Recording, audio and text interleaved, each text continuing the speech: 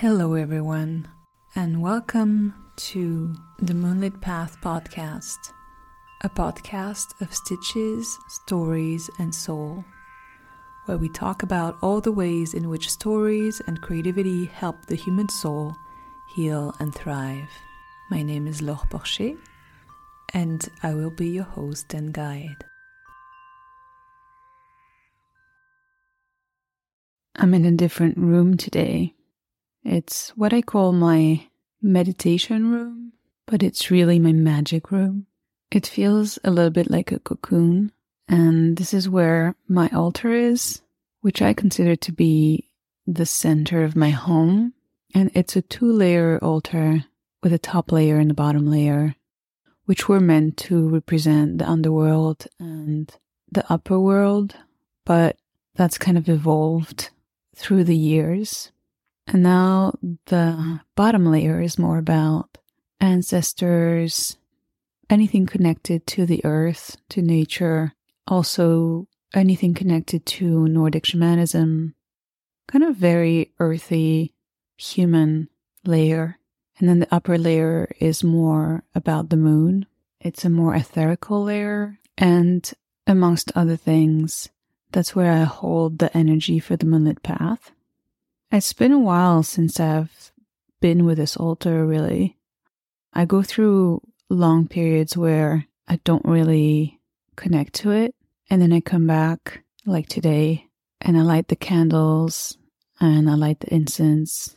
And it feels like I'm gathering my energy back into that space. And because it's been used so much before as a room or a space to connect to spirit and to connect to myself, it's always available, regardless of how long I go without going in there. When I go back, I immediately feel in my body that things start settling and I start connecting deeper. And that's partly why I wanted to record the episode from that room right now. And also because it's the best sound that I can get in my house. So right now the candles are lit and the light of the flames is dancing on the golden statues of Freya and Odin and Frigg, and the light is shining through the Norns drawn on a pane of glass that one of my teacher gave me, and all my little trinkets and placeholders for all the spirits and metaphors that resource me in my life are being lit by this warm glow and casting shadows around them. And I have a tarot spread in front of me, which is a multiple deck tarot spread, like the ones that my friend Tracy Kafer does, and that's she's inspired me to do. So it's basically I pull one card from each deck and I make a landscape of the moment. And it's so interesting because this spread really tells a story of goodness, of deep goodness. Almost all the cards are about heart and playfulness and something really warm. And there's just one card that's the shadow card from Kim Krantz archetype deck. And that really tells me the story of what I'm working with right now, what I'm struggling with right now, which is connecting fully into my own desires and wants and impulses, which means connecting into my own body very deeply. I'm not just talking about sexuality. I'm talking about in general that it's in your body that your desire lives, right? It doesn't live in your head. And so far in my life, I've really, really led with my head and with what I thought I wanted a lot of the time. And because of the work that I've done the past few months, it's become clear to me that this is not cutting it anymore. And it's not working for me. And I'm building things that don't fit me. And I'm doing things, or I'm filling my days in a way that is not conducive to excitement or joy. And so I've been really intentionally wanting and trying to reconnect my natural impulses to my action. And that might sound really obvious and really easy, but I can really feel all the resistance there is to that in my body. And I can feel the opposite force, the force that is pulling me to disconnect all the time. Not getting stronger because it's always been very strong, but I can feel it better now that I'm focused on it. And now that I'm trying to change the way that I live and the patterns that I'm in, I can feel it very strongly. And as I was looking at this tarot spread that is in answer to a request from me for clarity and for help with this issue of resistance and with this issue of disconnection, I was really struck by the goodness of these cards. And this one shadow card, which is really about not trying to illuminate shadow, but really accepting how it is and accepting it and going deeper into it, which is a big part of my work and something that I've been doing for a few years. But I know that part of the intention behind that is to illuminate it, right? Anyone who does shadow work, regardless of what they say, it's really hard to not have that intention of illuminating your shadow instead of really looking at what you find unacceptable about yourself or about the world. Actually, it's the same. As I was looking at that spread, and I was really surprised by all the goodness. And 3 cards were really striking. One is from the Weaver's deck by Carolyn Hillier. She's the most beautiful, deep, magical deck. And the card is called Moon, the Yudogan of the human heart. And I've pulled this card many times before, and every time has the same effect on me of really helping me drop into myself. The person on the card is this beautiful woman with this absolutely loving and compassionate gaze. And she gathers the light of the world into the water of the world. By shining, by letting her soul shine, she helps everybody else's soul to shine, which is interesting because I had a human design consult session with my friend Barbara Holland 3 days ago. And in other words, that's basically what she told me. Just shine and then everybody else will shine with you, which I thought was really a beautiful way to put it. And then the other cards are one from the interactive card deck, which is gorgeous. It's a deck about inner parts. And as I was asking which part of me was feeling that resistance and that anxiety at the idea of dropping into myself fully, then this card came out, which is a huge bear under the stars. And she has 2 small cubs hiding behind her. It's a beautiful card, and it's so also full of goodness when you look at it. And I understand the protective nature of it, and I also understand the instinctual nature of it. And then the third card is from the Osho Zen Tarot, which is one of my favorite tarot ever. So accurate all the time.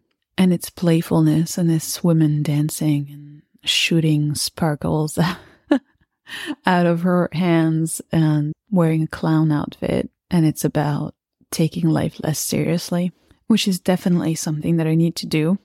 The reason that I'm sharing all this with you is first to give you an idea of some of my process, like how I use images and stories and metaphors to work through things for myself. But also because what this spread is telling me, or what is coming to me as I look at it, is that part of the reason why I really struggle to drop down into my own wants and desires and impulses is because I have a story that's alive in me that I am inherently bad, and that if I do listen to what I want naturally, like what I want instinctually, without the validation of the mind or the validation of logic or rationality, then it will be bad. And it will show the world how bad I am, in a way. And this makes no sense. Obviously, it's not a rational belief. But I can tell that the anxiety, or part of why it's hard for me to be present, or it's hard for me to really kind of drop down into myself, is because I expect to find badness there. That's a story, obviously. And the reason why I share it is I think that's a story that most people have. Like a lot of people have that story going on underneath. And the way that they deal with it might be completely different than the way that I deal with it, right? Which is making choices that are always validated by what makes sense and what is objectively good for other people most of the time. But I think that's a very common story that we carry because we were made to feel bad when we were children for wanting things, for wanting something at an inopportune time or in a very dramatic way, or for expressing a lot of emotion around something seemingly unimportant. And many other reasons, obviously, even more if we've been abused but I think most people have that story of I am bad running in the background. And it expresses itself in lots of ways. And I know a lot of people are aware of it, but I don't know if they're aware of it in such a simple way. We are aware of our negative self-talk, and we are aware of feeling not enough or feeling this or feeling that. But underneath that, it's just, I am bad. At my core, I am bad. And that's untrue, right? We know that's untrue. It's something that was put on us. But we know that's untrue because you can look at children and you know that it's untrue, right? When you look at small children, you know they're not bad at their core. You can see it. They're good at their core, right? They're open, they're curious. Very often they're generous and they're full of goodness for the world. And we were like that. We are like that. And I suspect that by trying so hard to not let that badness be revealed to ourselves, I think, even more than to the world. I don't think the problem is the world.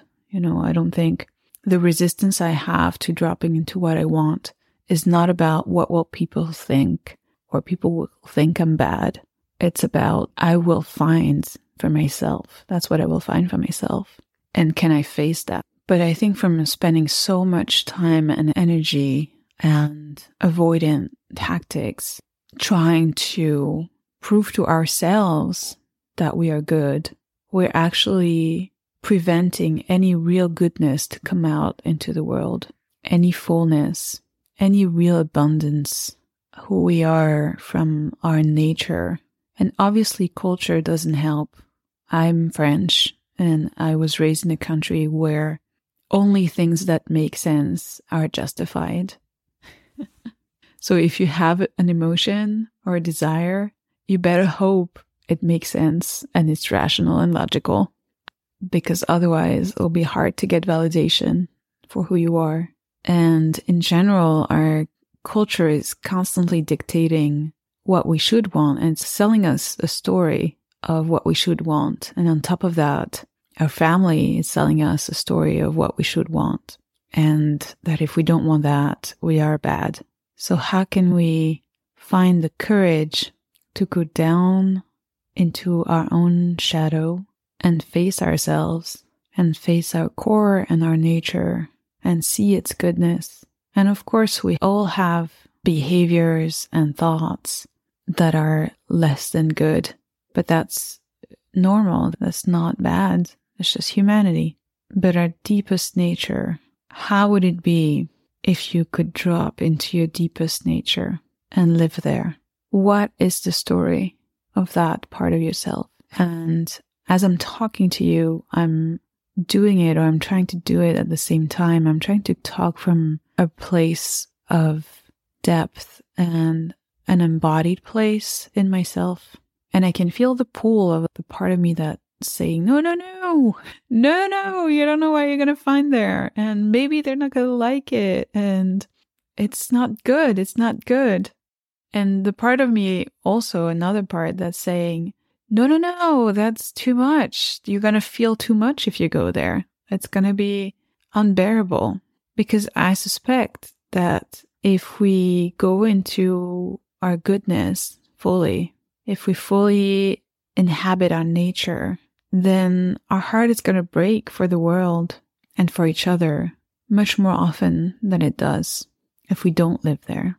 And it might be uncomfortable to feel all our love and all our compassion and all our tenderness and all our curiosity and openness for the world and for each other. Because we're not used to feeling all that, and we're not used to feeling so much intensity and to being so present in our bodies with those feelings. So I invite you to feel yourself come down into your body and into the core of yourself. And if you could connect to your essential nature, what story would it tell? And I'm not going to lie, it's scary. I can feel it right now. I can feel the fear of it. But I can also start to feel the story that exists underneath the fear. It's a story of expansion. It's a story of kindness and curiosity. And it's a story of strength and truth.